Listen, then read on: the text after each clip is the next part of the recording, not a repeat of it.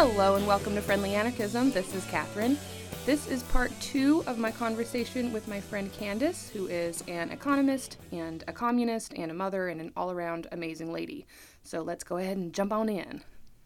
All right, so where were we? We were talking about liberal anti-fascists. Now that's a thing now.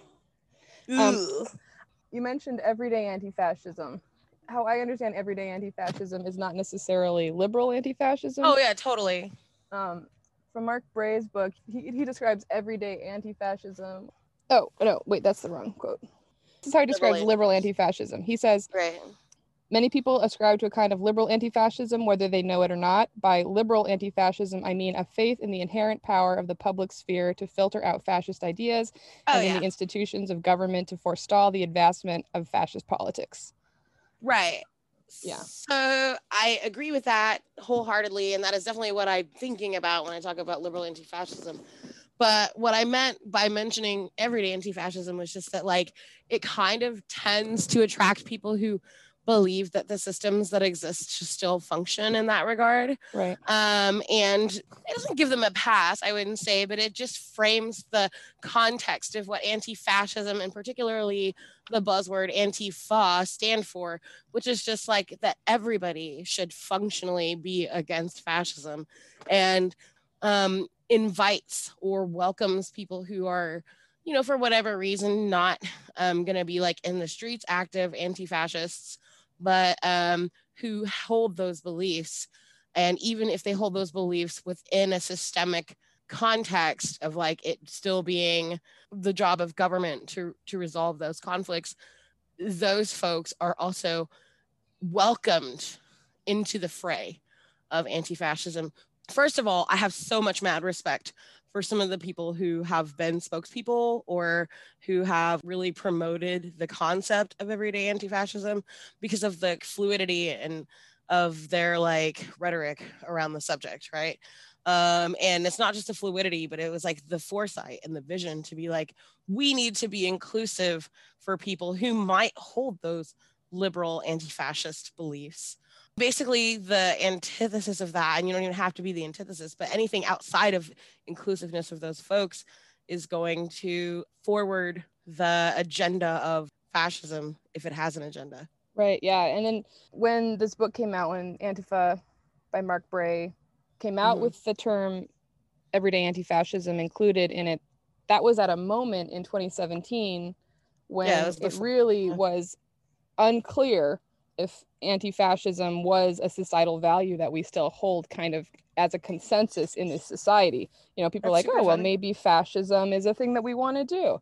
And so it was like really important to push at that moment, push back on the encroachment of fascism into even liberal spheres. Now, clearly this is still a problem.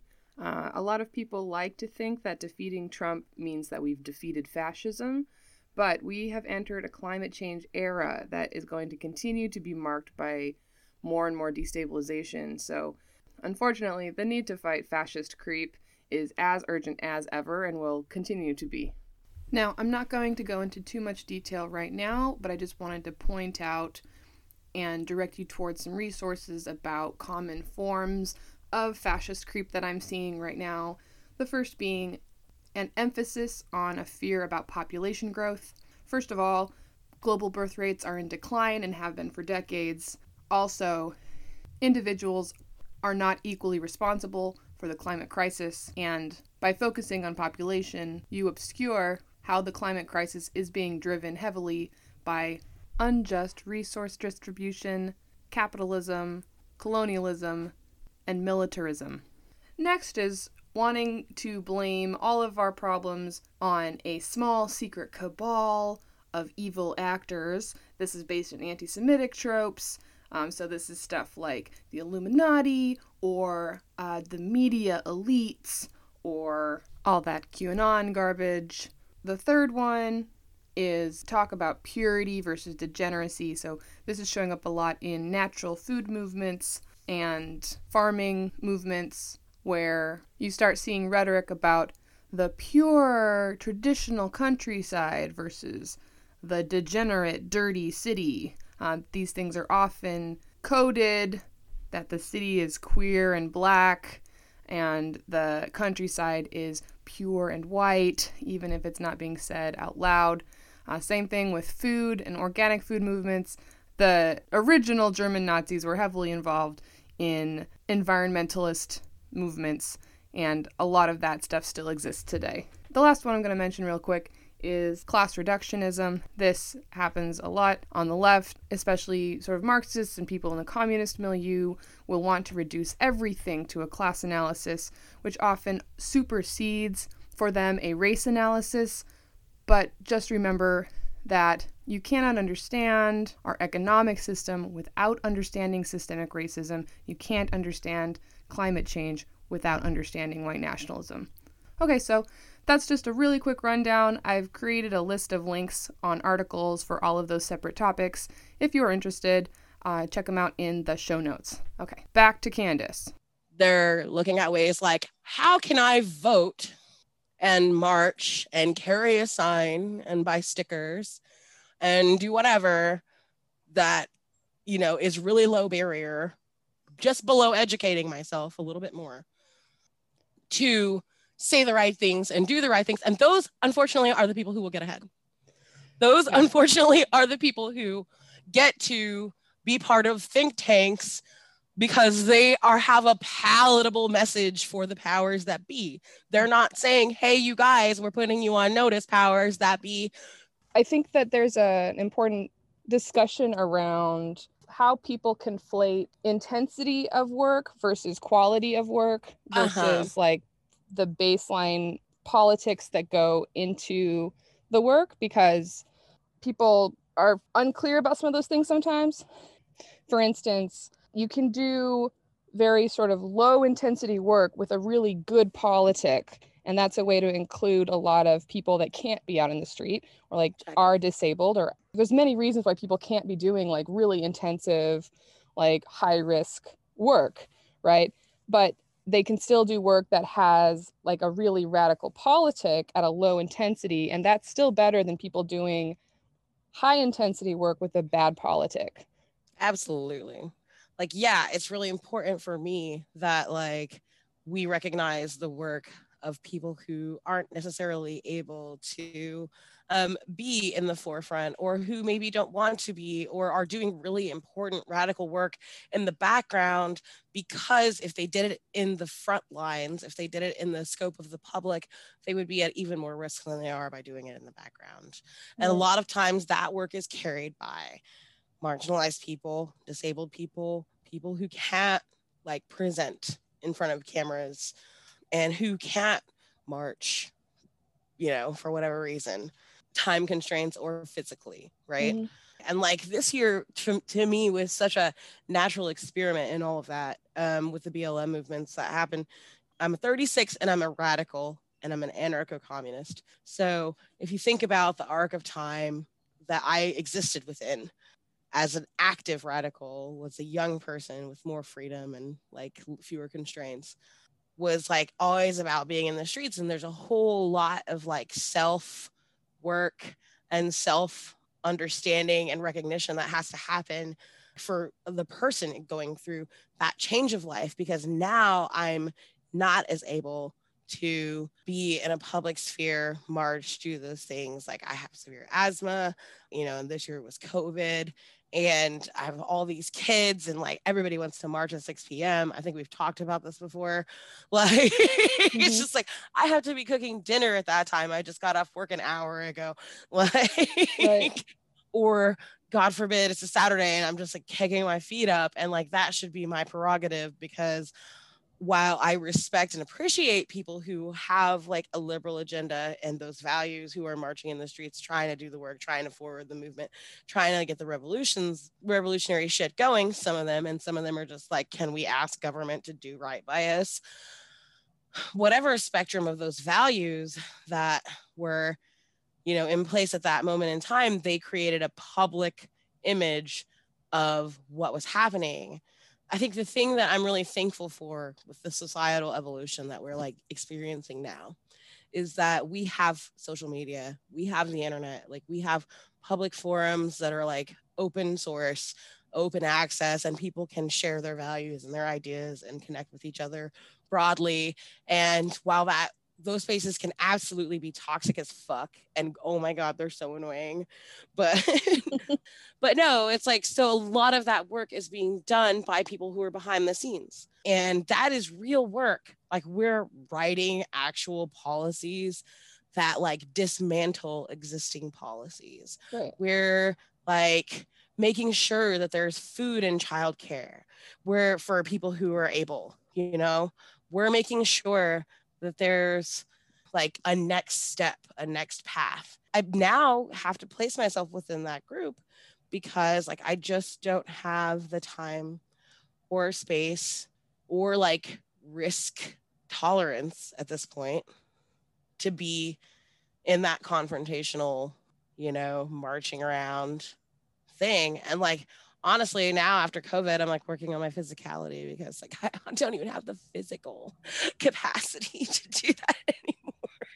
Right. Yeah, I'm having the same problems and the same issues, you know, like after my arrest, I got really, really sick, and it's one of the reasons I stopped the podcast. I'm still struggling with a lot of physical and mental symptoms, and I'm just not able to be out there doing that kind of thing. Shit hurts, you know. Yeah, and I'm getting older. You know, I'm 33, which is kind of on the edge. People are still out there being radical as fuck all the way up. I mean, grannies are out there, but but I just personally, like, I just am not able to do that. Like, podcast is not my favorite form of activism, but it's what is available to me to be able to do from home, you know. And it's sort of the set of skills I have. Like, I like ideas and stuff, and I appreciate people who are out there doing the good crime, but like I just am not I can't do it. Like, I just am not able to do that, you know. I really appreciate the abolitionist movement and like groups like Critical Resistance who have a framework of understanding like that there's stuff people can do that is abolitionist and low intensity as opposed to like reformist. You know, you can still do things that are working towards abolition, even if it's not like way to bring it home. If it's not, even if it's not like burning down prisons, you know, like, and I really like that. And I think that that's something that the more that we understand anti-fascism as a part of an larger abolitionist framework, like the better for everybody, you know. Right. And right. You're so fucking smart. I learned from the best. I've learned from the best. But I'm smart, and that's why I'm doing this podcast. There's lots of different kinds of smart, and I'm much more this kind of smart than street smart. So like, this podcast has a longitudinal impact. I hope so. I mean, I'm not just juicing you up, like legit. Like, you're doing something that's gonna last. It's a digital file now. It can continue on. People in the very least will know that they're not alone and having these thoughts. I have seen the problem of the like celebrity type atmosphere thing that people get into it, and like getting into this stuff for clout and all of that stuff. And I just you know, so I struggle with that. But one thing that I've learned too, though, is that it's really powerful to have a voice. And I'm the kind of person, also, I've realized, I didn't really know this until I got arrested, actually. But like, there has been a downward pressure on me. And like, what was that? Oh, honey, yeah, of course. Yeah, there's been... You're a fucking working class person. Yeah. You're a disabled person. You're a queer person. Yeah, I know, but I You're didn't know. Oppressed. I didn't know that it's like when people come out as gay and everyone's like, yeah, duh, obviously you're gay. Like, I didn't realize that I was visibly disabled. I didn't know until I like got into jail, and like everybody in there was just like me. And but those are our people. Yeah, yes. And I didn't know that I had a people, and I didn't know that... But you did know at some point, because you were always fighting for them before you ever met them. That's true. Like, some part of me knew, but like it didn't really like hit home until I like walked into that jail and like I was like, saw people moving the same way as me. Yeah. And like, just awkward. We're just awkward society fucking members. awkward. Yeah. Yeah, just dumb. You know what though? Think about that. We could have met in jail. Yeah. We're, yeah. So if I do go to jail, whatever this, I mean, I'll fight it. I can't think of whatever stupid shit people would try and put me in jail for, but man, our government puts people in jail for stupid shit. Well, I mean, I think you're pretty well out of the scope of danger for the moment. Yeah, I think so too. Never know. They're always changing the rules. They're always changing the rules, and I'm doing this thing where I'm being mouthy again. Candace is being really patient with me here. I am displaying some white fragility, because as a white person in America, this is the first time that I've really personally experienced that sort of fear about my government. Like, it's one thing to know it intellectually, like my generation, millennials, we grew up with Abu Ghraib, with Guantanamo Bay. Like, we know our government is capable of horrible, evil shit. None of that was hidden. That stuff is from when I was in middle school and high school, but it's a whole other thing to kind of feel the state clamping down on you. And I'm just sharing this vulnerability in this podcast right now because I hope that hearing that fear in my voice and from me and that paranoia that gets caused when you sort of realize really what this monster is, this carceral state that we have, just the heaviness of that. That's my solidarity with criminalized populations, because really, just, it's horrifically cruel. It's horrifically cruel. If you want just a continuous kind of rundown about the atrocities our government perpetuates all the time, you can follow Alec Karakatsanis on Twitter at EqualityAlec with a C. He's the founder and executive director of the Civil Rights Corps. Or also another good Twitter account is Jailhouse Lawyers Speak. That's at Jail Law Speak on Twitter. And just constant barrage of just the horrific cruelty of the prison industrial complex and of this American government. It's scary, man. Me and people like me are just doing our best to try and survive and make this a livable world and make it a fair and just world. And it shouldn't be this scary to do that. But that is what it is. That is what it is.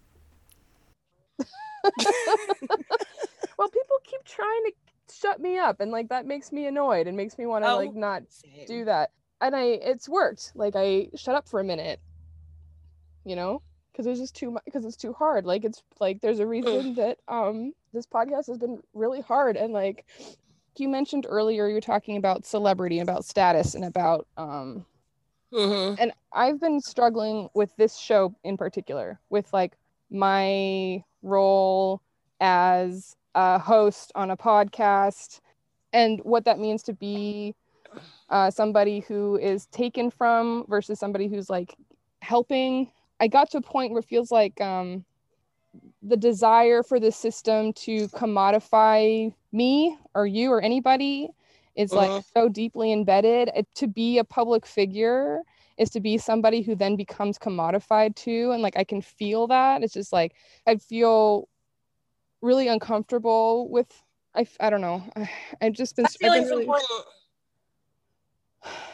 That feeling is really important because like once you become a public figure, once you put your work out there, then you start to become the property of the public, right?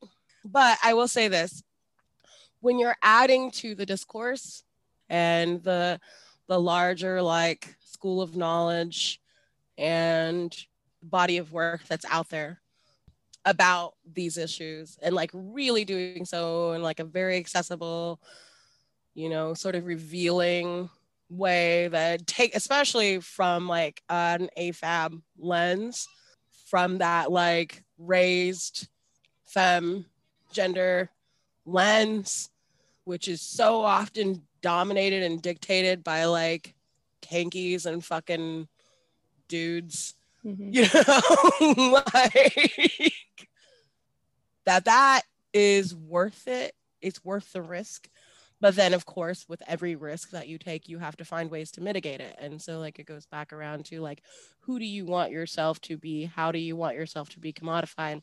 I think you've done a really good job of, like, taking a step back when it just became too much. Yeah. And that's totally respectable. And it's also, like, a demonstration project in, like, what you mean when you say community care, what you mean when we talk about, like, activist burnout and, like, all of those pieces.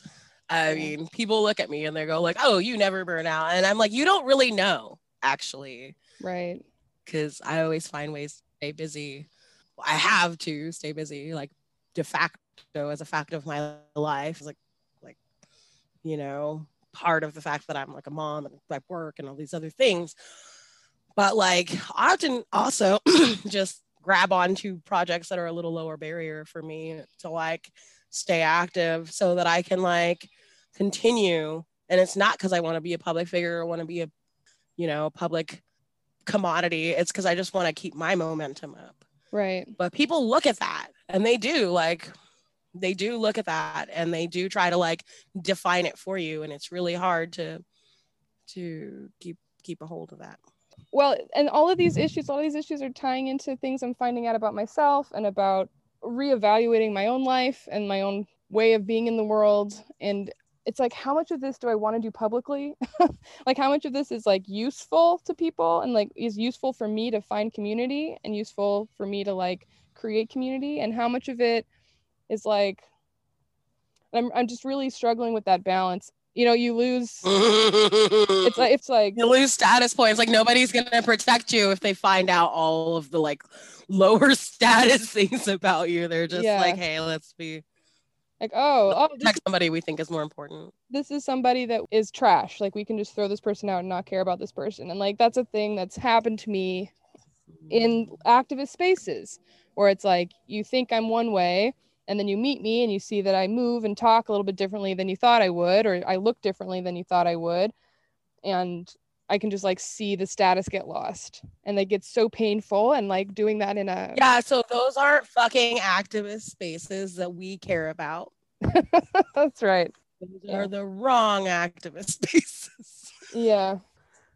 No, honey, it's fine. Like you're a thing of beauty and that a lot of people are just so caught up in their own belief and internalized abuse from society about like what the truth is that like they don't know how to behave properly in those scenarios. To really be able to just like take people as they are and like meet them where they're at requires you kind of being in a position of subvertive position in a lot of ways.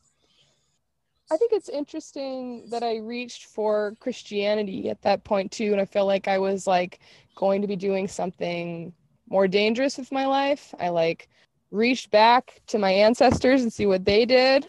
My whole family is Christian. Sankofa. My what? What'd I say? Sankofa is like the original symbol of the heart, like the African symbol with the like doves or like the tails. I don't know. My partner's the artist, not me. But it's like the circle-y. It's a mythological bird. There we go. Reaching back for an egg on its tail. It's an African symbol in the style of what people? The Akan. Yep. But it's something that all humans do. It's a theme that's repeated throughout most of our ancient ancestral knowledge. That's interesting. So we were talking about this before. So yeah, you reached back to your ancestors and were trying to do something. It's like how did they find strength and like how did they deal with the world when it's difficult? I've had some crises of faith while I've been on hiatus. I've kind of come back around to deciding that faith is a practice and a choice, you know, that it's like, even if like every moment of the day I don't believe in God, that the choice to like be a person who lives in faith is useful to me to like be able to survive, you know? For sure. And when we're talking about these hierarchies, there's something that was very strong about the way that the Christian tradition subverted the existing social hierarchy to say actually the wealthy are the least important people, that the refugees and those hated by the government are the most important people. And like, I didn't have a lot of exposure to the Bible when I was a kid, but my mom did read the Christmas story at Christmas every year. And that's a really beautiful, powerful story. Yeah. Like, who is the most... No room at the inn. There's no room at the inn. It's like refugee family living in poverty is being turned away from everybody, just hated by society, under risk from a totalitarian government. And that this person, like this woman, is the most important person in the world, you know? Right. Because she's the mother of God. Like, that is a really powerful subversion of the social hierarchy in a way that I think is it's just such a good story that it's like really lasted and is still really powerful, you know? And I still really believe that, and I still really love that image and like how you imagine your God. It's like, if you imagine your God as the least of these, as the person that's most hated by society, like how does that change the way you move through the world? Like, how does that change who you care about? Who am I trying to impress, right? Like, yeah, exactly. Like, what would the woman living at the inn, like, who can't find a room at the inn, the poorest person, what is this like brown woman that's like living in poverty, like what does she think about my actions? You know, instead of thinking about like, what are the people in power who can like hurt me, like what do they think? Or like, even like, what is a super cool hipster who like, you know, started a blog page that like talks about anti-fascism and like is a well-known organizer, like what do they think about my actions? Like, right. This is definitely a subtweet, but not towards any blog. Actually, the only anti-fascist blog I know about is the Three-Way Fight, and that's a great blog. You should totally check it out. Yeah. None of those people are important. The people who are most important are the people who are the stakeholders, right? Like the people who are like the stakeholders matter in the decisions that you make. So I would say if the work that you're doing is supported by those people, then great. If it's not, then stop doing it. Mm-hmm. And the really difficult piece of that is like, I'm a leftist. I'm very often considered part of the stakeholder category because of like all of my particular like marginalized identity related things. Mm-hmm. And those two identities, leftism and being marginalized, don't always interact well in terms of like being able to say, you know, definitively, yes or no, I agree with this, and be of a spokesperson for other marginalized people, particularly people of color, because we don't all agree, you know? Mm-hmm. And so like, you know, with the Black Lives Matter movement, you know, something that you were like involved in. I personally owe so much to Black women, just in my personal life. Like, I don't think I could ever make up for it. Well, you know, and we're not asking you to do that because like, I think that like in a lot of ways, what we're just asking for is for you to, you know, within your capacity, within the safety of your person, support us and support our voices. Mm-hmm. And I see you doing that. So like, I don't know, like there's a whole lot of white activists around who like will frequently grandstand and like are still to this day, even after all of the dialogue and all of the discussion around what it means to be an ally and like what it takes to be an effective ally, will still like, for instance, try to center themselves and their version of the dialogue that they think will be more acceptable to the powers that be. And that is the problem. That is the fucking problem that I have been facing for weeks now, like, and for years, but really like encountering it for weeks is because like these people know that I'm right. Mhm. You know, the powers that be. They've encountered and dealt with me long enough to know that if I say something, it's right. Mhm. Like in terms of like what needs to happen, what is to be done, what should we be doing that's the right thing. And they're having a really difficult time confronting their own cognitive dissonance and like their own positionality of wanting to and having the power to resist that progress that I'm saying that we need to be taking. And that's just from a lens of progress. That's not from a revolutionary lens. And so I appreciate you, like making this space where like I can say that and like there being other people who will listen to this and say, yeah, that is a lens I hadn't really considered. Mhm. And that is a fucking factor of like, oh shit, we should be listening to Black women. We should be listening to people who have not just lived experience, but also fucking education. Like that's the thing that they often forget about me. And they want to like put me in this lived experience category. And I'm the powers that be in my life currently. Mhm. But I have a degree in economics. Yeah. Yeah. I have been, as a child, to 4 countries. Like, I spoke different languages. I worked in kitchens. I've worked for my whole life. Like, you know, people will still like relegate me to like entry level labor or experience for the work that I do. And it's like, motherfuckers, I've been working for 22 years. Mhm. You know, and if you think that none of that work experience that I have and none of that life experience that I have and none of this, and so like it's the same with you. It's like if you don't think that like my lens on ableism or my lens on gender or like the way that I walk and move and experience the world it matters, then fuck yeah, as my sister Jackie would say, fuck yeah, then. Yeah. You know, and Yeah. her like she's been all over this world. She speaks 3 languages. She fucking has like multiple skill sets. And still makes like not enough money to live on Mhm. because she's from another country and has an accent and she's Mhm. Black, Mhm. you know? And so we have a whole lot of work to do. This new Democratic administration is like posing as being like, this is how we're going to fix America. Like motherfuckers, unless you're talking about a complete revolution, we ain't fixing America. And, you know, the AOCs of the world and whatever who dilute our message and, you know, take a lot of flack for her. Like I give her credit for fucking being publicly socialist, right? Mhm. And taking flack for that. And, you know, on January 6th, I was legitimately worried for her.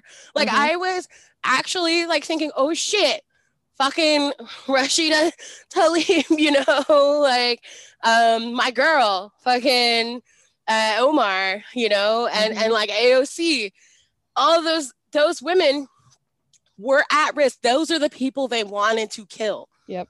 You know, Yep. and so like I give them credit where credit is due, but also, bitch, stop talking about my message because you don't have it. Like you don't have it. You're not revolutionary. Y'all are liberals.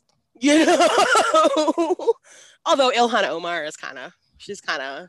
I fangirl her. Like, I don't know if she's just like quietly not saying like things.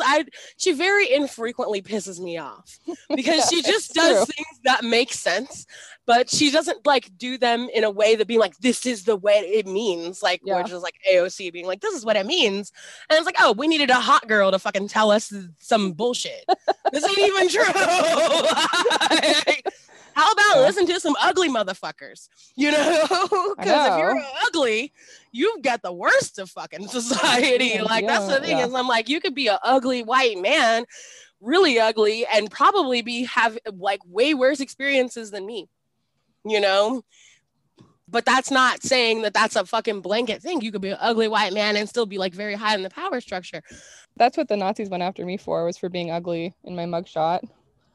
Oh yeah, like, because they knew that's a societal weakness. That's like, like you're less likely to be cared about and listened to and have any sort of power to change anything if you're ugly. I don't know. One of my favorite rappers is Trinidad James, which he is trash, by the way, but I love him. He has a song out called Ugly, and my partner's going, yeah, quote Trinidad James, because the song is called Ugly, and the song goes, God made you ugly, bitch, you ugly. That's okay. If my baby come out ugly, I'll still love it. Okay. God made you ugly, bitch, you ugly. If my baby come out ugly, I still love it. That my baby. If a nigga do it dirty, I'ma bust it. Boom, boom. And I'm just like, exactly, motherfucker. Like, so what if you ugly? You can always put on fancy clothes. It really is all about confidence. And it's like, that's what I'm trying to like build up. It took a lot of like chutzpah to like be like, okay, I'm gonna be an open anarchist in the middle of a fucking fascist uprising. Sure. And it's like, now we have Democrats, and it's still sort of like we got some blue MAGA stuff going on, and it's like, I'm just like, oh man, like, can I like get enough chutzpah to like do this again? It was such a fight. That first season was like, I just was fighting it was so hard, man. I was just fighting all the time, and it's just like doing that again makes me feel so tired. And I'm like, I don't think that's the next thing to do, honey. What? I don't think that like the show. Yeah, do the show. Fuck yeah. But if you're thinking like this is draining you, then by all means don't do it, because you've put your fucking life on the line for the fucking movement. And I just want you around for your wisdom. Yeah, that's what I'm wondering. I'm having a hard time deciding if the amount of risk is worth the amount of gain, or if I'm actually safer having more celebrity and like having more people around me. Because like I was reading this book, The 7 Necessary Sins for Women and Girls by Mona Eltahawy, and one of the things she talks about is how celebrity has saved her ass. Like, we're told as women to be quiet and to like be small and to not make any fuss, but it actually and that's so they can use us. That's one thing I was told. I was told that basically just like I was doing this for attention, and like that's all that mattered. And it's like, I don't even understand your hierarchies. It's definitely not why I was doing this show. And maybe it would make more sense for me to actually try and get some of the celebrity stuff and like do that thing, even if it costs something. Because it's like, well, I'm getting commodified anyway. Like fucking, I just like almost got COVID at my stupid ass job. So it's like my body is on the line. Like my I would say that's hella riskier. I know. So it's like, why am I doing that when maybe I could just... Yeah, this show being called Friendly Anarchism, like you're maintaining that friendly lens and like that care and concern and like inquisitive based lens. I'm sorry, some of your guests, current company included, are probably not upholding that as well. But they can come for me. Maybe Pull up, bitch. Well, but maybe I should be doing that too. Like, am I leaning into whiteness by like making myself small and kind and like friendly to like appease, so like mean people aren't mean to me because I seem like innocent and like nice? Is that actually a weakness? I think you're just doing you. Yeah. And I think that that's reasonable for anybody to expect of anybody. In fact, if we could just get to that point, if we could just get to a point where we let people be them, do them, and people didn't have to have like all of this self-doubt around whether or not it was like the right thing, we would find that, within a couple generations, it would just be the right thing. Yeah. I don't know. I mean, that's my fucking theory, is that generally like people who want to be good, quote unquote, Yeah. Like the very fucking small incidence of people within our society who actually like desire to be fucked up, that is more prevalent now because the model is be fucked up. Yeah. The model is to exploit. The model is to do damage. And so like by you existing the way that you do, like the very... Oh no. That was weird as fuck. Yeah, so my laptop went to sleep. Oh. Oh, technology. Oh, technology. Like, as if I'm just not touching you, then you just must go to sleep. No, so getting back to it, it's just like, dude, honestly, like, just be you. Being kind is such a revolutionary fucking act in this world anymore. You really get the shit beaten out of you for it. People really are mean about it. People are fucking assholes. That's why it's a revolutionary act to be kind. I mean, and I'm not like, you're never cowered away from a fucking Nazi fight. Like, so, you know, as a kind person who still steps up and is willing to fucking punch a Nazi, like, or has been in the past and maybe isn't anymore because of the physical toll that takes on people. Yeah, like trauma is real. The trauma is real. Like, I think that, you know, if punching Nazis is a requirement for American citizenship in the new Turtle Island Revolutionary Society that I would create in my dreams, like only doing it one time is mandatory in anybody's lifetime. Well, there's a reason that Taoists and like monks and people that preach nonviolence also do martial arts, because if you're just nice, then you just get smashed. So it's like, well, I want to be nice, and in order for me to be nice, I have to be able to defend myself. Yeah, you got to be a no bullshit type of person. I know. It's like, I want to be kind. That's what I want. I want to be kind. I want to be nice. I want to be nonviolent. But if there are people out there that see that and they see that as weakness, it's like, well, I also know how to hurt you. I definitely do not want to, but like, I just need you to know that I do know how to do that so that I can continue to be like a kind person. Yes, and for a time there, you put yourself on the front lines of that fucking conflict and that struggle that literally put you in the crosshairs of cops and Nazis. Sick, the same thing. So there's a difference between you and me, right? You're a nice person who went out looking for a fight, you know?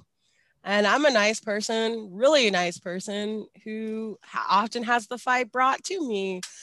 Just as part of my existence, be kind to everyone. But, you know, when people have gotten their fill or their use out of me, then they decide to mistreat me, and have had multiple scenarios where I've had to like fuck somebody up, you know, and I never like trained to fight or whatever. I just somehow inherently knew how to use this big body of mine to fuck motherfuckers up. You know, and then that becomes a stereotype, and it's like Black women are violent, Black women are angry, and it's like, no, society abuses us to the extent, and they're okay with it, including men, white men, big white men with guns, cops, i.e. Sandra Bland, i.e. all of us who have been abused in that situation. In a sense, like, we're forced to take on that defense training. Mm-hmm. And what's happening with me is, as I'm going through this journey of like finding myself and not hiding so much about my queerness and my disability, it's like the fight is coming to me more, you know. That's the price I pay for like being more open about who I am. And I can see that in this happening in my life, just physically in the world. And that's why I'm sort of like retiring from like being out on the front and stuff, taking care of myself in a world that's more openly hostile and violent to me for being more openly who I am. Means that I have a whole lot less spoons at the end of the day. I have a whole lot less energy to like be doing other, you know, so like I feel for folks that like can't be out there. And like, I just happen to have already built this platform and put a lot of time and a lot of energy and money and pain into building it. And it's a successful show. Like, I did the numbers, and like, it's actually just literally a successful podcast. You know, so like, I'm proud of that, and I want to be able to use that platform. It has a lot more value to me, honey, honestly, than fucking any ass protest any day. Like, I'll just say it. Like, I don't march in the streets. I don't go. You know why? Because it's like a moment in time that happens, and we record it, and it's in the news or whatever, and it often can be like, whereas like this podcast is very much claims its and makes its own definition, and like is saying what it is through it being that. Marching down the street with a bunch of people who all have different ideas about what you're trying to accomplish, right, more often than not is usually distilled down to a few like palatable talking points for the public, which then become the fucking point and the fucking presence and the premise of that whole thing. And so what you've just done is something, it is a fucking exercise in commodification of your efforts, and it's like misappropriation in a lot of ways. And then it makes space for fucking dumbasses to come in and try to tell me that they have a better messaging on what we should do with cops when they've automatically, through their privilege, their white, like female privilege and youth and wealth and all of these things, been thrust into these positions of legitimacy and power when they haven't really had any lived experience. Right. And healing. my focus hasn't been protests, because in a lot of ways a protest is itself asking something of power, and like I'm not interested in that. Like, you know, exactly. I would go as security for people that were protesting because don't want people to get hurt, because I don't want people to get hurt, right? But the actual act of like protesting can raise awareness and has a lot of good things and can build community, and I think all that what's agree. important is just taking care of people. Like, we're in a crisis moment, like the state is failing, like we're in the middle of a pandemic, like we have, you know, do something that tangibly makes the situation better versus like just do something where you're asking. I said it a bunch of times, and I'm like a pretty unpopular person about town now, especially among like Black activists about town, because a lot of them are liberals, to be honest, and like and so in that unpopularity, I have said multiple times, like, how many more times are y'all gonna go and yell at an empty building of people who have the power to create change that you want, but they won't, and they haven't, and they aren't even present, and often they're sending the cops after you for just doing that, and you haven't even done anything confronting them directly. Like, you're putting yourself at risk for very, very low return. Exactly. The economist in me says, fuck that, let's just pool our money and buy some land and fucking create a real revolutionary like enclave that sits beside the fucking like sick society that we live in, and as an example of what can be possible. It just, people's material needs met is like such a difficult thing to do, and the fight will come to you, you know, like that whole thing, like that's what you're saying about like when you're just trying to survive, we're trying to like save the lives of people who are being killed, but not by just fascists, but like the entire system that is eugenic based, that like where if you don't make it far enough up the ladder, you just get to fucking die. You know, you just fucking die if you like can't climb this bullshit ladder that has all of these requirements that are like super ableist, super racist, super classist. So some people just like you never have a chance to get up the ladder, and so your choice, if somebody isn't attending to your material needs, like you're just gonna die. You know, like that kind of work feels so much more revolutionary and more important to me than trying to like put yourself in front of a line of cops to get your ass beaten and possibly your life ruined in order to ask people who don't care about you at all to change policies that change very people little. Who don't think it's feasible. God, my least favorite word this fucking month. People who don't think it's feasible to fucking care enough about your life to actually use their power that they have to enact change to actually do it. Yeah. That is not who I'm interested in talking to. Yeah, and if the system is trying to kill people through poverty, then like alleviating poverty and like getting people housed and like getting people stuff to live is an act of resistance against that, right? Yeah, help people squat. If you want to be a fucking if you want to be a revolutionary and you want to like counteract the state and you're like pissed about the way things are going, help people squat.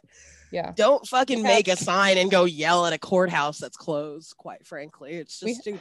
We have so many empty houses and so many people without housing. It's just absurd. Yeah. I mean, if you're listening to this from the rest of the country or from the other parts of the world, America is fucked up. I will say, so I like memes a lot because I feel like they're like a super low barrier way to convey something that people really can understand on an accessible level. And also imagery is really good. And I saw a meme. It was like, for lack of a better term, a native chief saying, when y'all got here, when white settlers got here, they said that we lived in teepees and that made us savages. But when we lived in teepees, there was no such thing as homeless. Now we go on the streets and we see people living in tents, which, you know, they're not even allowed to be in. And now you have a thing called homelessness. Right. You know, and it was like, I don't know, I'm paraphrasing poorly. It was probably something like, there was never homelessness when we lived in teepees. Right. It was like that, sure. You know? And I'm just like, motherfuckers, this is real. And like, if you talk to fucking people who are living in a tent, a lot of those people are just like you. You know, you are one injury away from not being able to work. Yeah. The other thing I was seeing a lot, there's just a lot of lateral violence happening in a way that I don't feel like is really that helpful. Like, what do you mean? Like we're in a different world, and like people are romanticizing sort of the way fascism was working in Europe in the 30s. And it's like, that's not how fascism really functions here now. Coming face to face with some of these fascists, it's like, I don't think punching you in the face is going to solve this problem. Like you, right. Like you're a QAnoner, and like you are not living the same reality that we are in right now. Oh yeah, honey. And yeah. like, you are not a physical threat to me at all. You're just a sad human, and we can solve this problem. I don't think that this approach is going to solve this problem. We just like need new ways of fixing this. Like, you're a threat. Yeah. You're definitely a threat, and you're a problem. But like this, like in the street thing that's happening is not solving this issue. You know what I mean? Like, we live in a different world than 100 years ago. Yeah, I guess I would say like I got a pretty good tickle a couple years ago when like all those Santa Barbara anti-fascists were going around to like the fascist rallies that were happening in the parks and like fucking people up. Like, I thought that was funny and I got a tickle out of it. I didn't think that was going to become the model that people thought was like the true legitimate way to fight fascism in America. Right. Like, and I think that like what that does is it fosters an environment that makes it unsafe for the people who are truly affected by fascism to be part of the like public discourse. Right. Right. Like what it does is it still provokes and promotes this like space for white males, particularly white able-bodied males, to be centered in the struggle, which they have the most work to do. Like, I will agree. But what it does is it like creates a false space. I'm most concerned, like, because I have young Black males as sons, to be like, oh, this is our chance. Like, and then they're the ones getting fucked up, arrested, and killed. Right. In those environments, you know, the Kyle, whatever his fucking name is in Wisconsin or whatever, you know, shooting anti-fascists. So the thing that I've been telling people the most is like, pick and choose your battles. If you have the energy and the drive to fight, and you're fighting for people, and you're fighting for our right to exist in like in peace and like egalitarianism, if you're fighting for that, then put that energy towards something tangible, something material that will make a difference in the lives of the people, you know, who yourself and everybody, your community, like that you're trying to say, like, let's take a step away from this like despotic capitalism and fucking like bullshit eugenicist hierarchy, and let's like create spaces of resilience. Let's not try to use our energy to tear down systems that have like fucking consistently throughout history used bigger, more powerful guns, the law, the fucking carceral system to suppress us. Let's do something that they can't even imagine. You know, something new. I'm reminding myself why I wanted to do the second season, because I think the anti-fascist discourse right now has been pretty heavily centered on Portland, and it's not a coincidence that like the widest city in the entire nation is like taking up so much space in anti-fascist discourse. Right. We know this, the South is the ones out there holding it the fuck down. Like, that's right. I see you out there, folks. Y'all's my people. I've done anti-fascism. This is going to get real controversial. I'm not going to make any friends, but this is what we're talking about. Who am I focusing on? Who am I focusing on who's popular? Or am I focusing on like who needs to be uplifted in this conversation? Because it's like, I'm going to say that like since I've done this work all over the country now, Portland thinks it's the best at it. Right now that it's not. It's not. No. The fact that you have these like really visible, huge, violent battles that are like causing all of this propaganda opportunities for the fascist right. And so many people have been fighting fascism in a way that like doesn't make the press. People in rural areas, abolitionists that know how to like quell a thing before it even becomes a thing. That kind of stuff is not getting enough credit for like holding fascism at bay. for the last 4 Right. years. You know, like a lot of the problems that we have come out of Portland. There's history there, and there's like reasons why it's a specifically much more difficult place to fight fascism. And I'm not saying that it's doesn't have a lot to add to the conversation, but the fact that it's dominating the conversation right now, who knows about fascism? Rural Black people, right? Like, it's like it's not a problem for people who have a lot of experience, but it's like also the fact that the discourse is so heavily talking about urban areas right now is a problem. You know, like Yeah. a lot of the fascism problems right now are happening in rural areas. What Portland has to offer is very different from what a lot of people have to deal with, right? So again, Right. it's not like tearing down what Portland's saying. It's just saying that it shouldn't have such a huge cultural influence and like such a centrality in all of the discourse, right? Well, I mean, I think we really have to like hold the fucking mass media to task on that, right? Yeah. They like a juicy story. They like a pretty background scenario. I mean, and like the other thing is like there's so much hyperbole, there's so much like exaggeration about the like level of conflict that's happening in Portland, to the extent that like when you look at the actual geographic area of like Portland where things are going down, like it doesn't even equate to like 16 city blocks, and that is a really, really sprawly city, right? A city that I love, don't get me wrong, it's even though it's the whitest city in America, like it's got a lot of juice to it. And especially like if you live in Oregon, like I do, like it's got a lot of jazz to it compared to the rest of Oregon. But denying that discourse of what it means to be rural and Black, we're like denying the fact that like my people are out there. I so strongly resonate with Appalachia because like that's poor people just doing the fight because they know better, you know, and it's like white activists, a lot of it. You know, a lot of folks out there doing the struggle, like, and fucking working on the fucking human struggle out there are white activists. Mm-hmm. But they don't forget where they came from.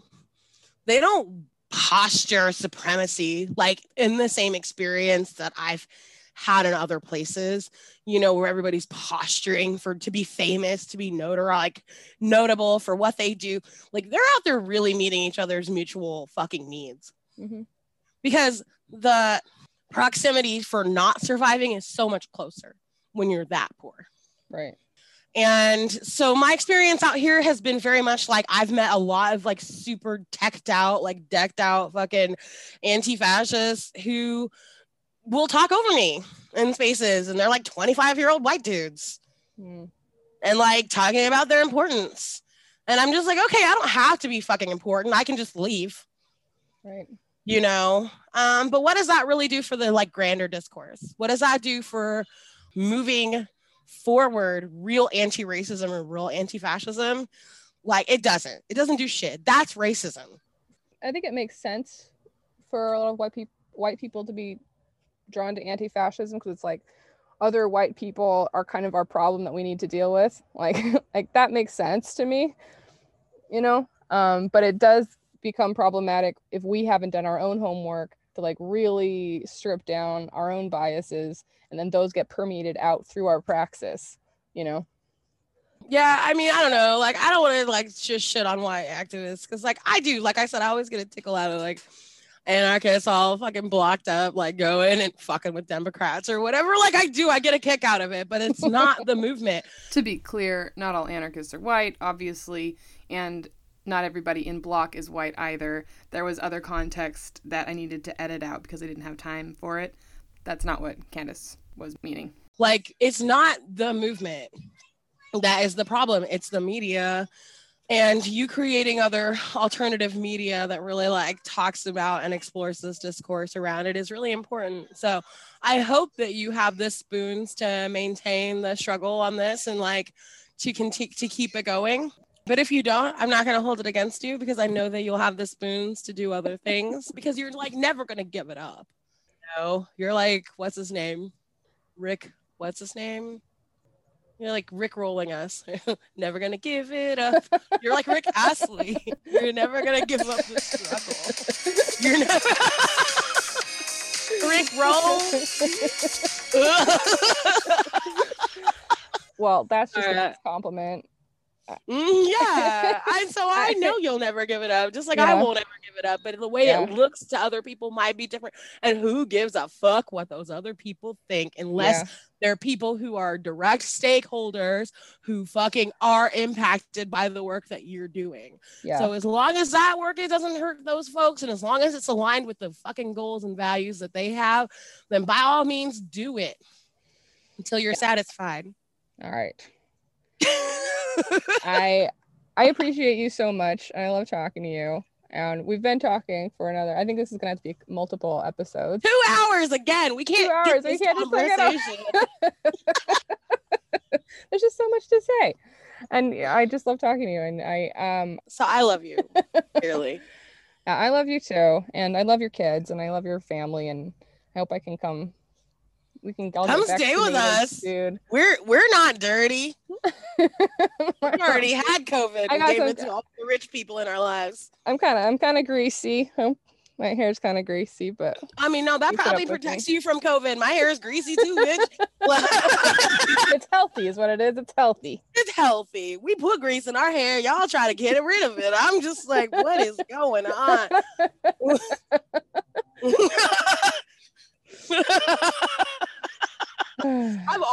I've never understood that, but anyways. my white girlfriend's grown up and be like, my hair is all greasy, and I'm like, yeah, what's the problem?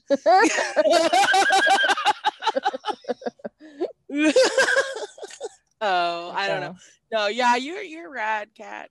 I miss you. I miss you too. I will post this and consider my options and what I want to work on, because I the idea of celebrity freaks me the fuck out. It's terrifying. We'll see what I decide to do. No, make us famous. We'll be famous. We don't give a fuck. All right. Make us famous, and then we'll be targets. But then as soon as we're targets, we'll be like, GoFundMe. How to do this. You'll figure this out. I'm still figuring this out. It's like famous and in danger but poor. Like, how did I do that? What, dude? As soon as you're fucking in danger, I'll make you fucking give me your money and GoFundMe page. Okay. Feel better. All right. I love you. I love you too. I'll talk to you. Congratulations.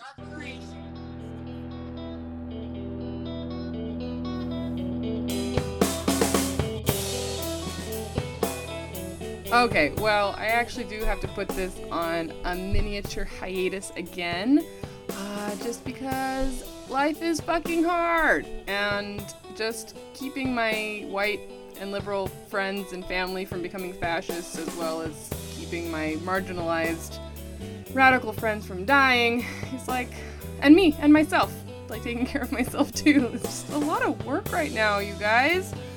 And so I'm kind of focusing on that and some other projects, and just gonna keep considering what to do with this thing that I made, because I really like it, but I don't know, we'll see. Anyway, I have a Patreon and a Ko-Fi. Would still love support on that, because I do still have the hosting costs and the production costs to make up for. So thank you to my current patrons for that.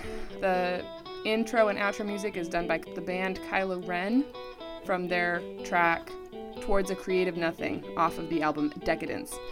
Thank you for listening. I hope that you're doing all right, and take care of each other. All right. Bye. For now.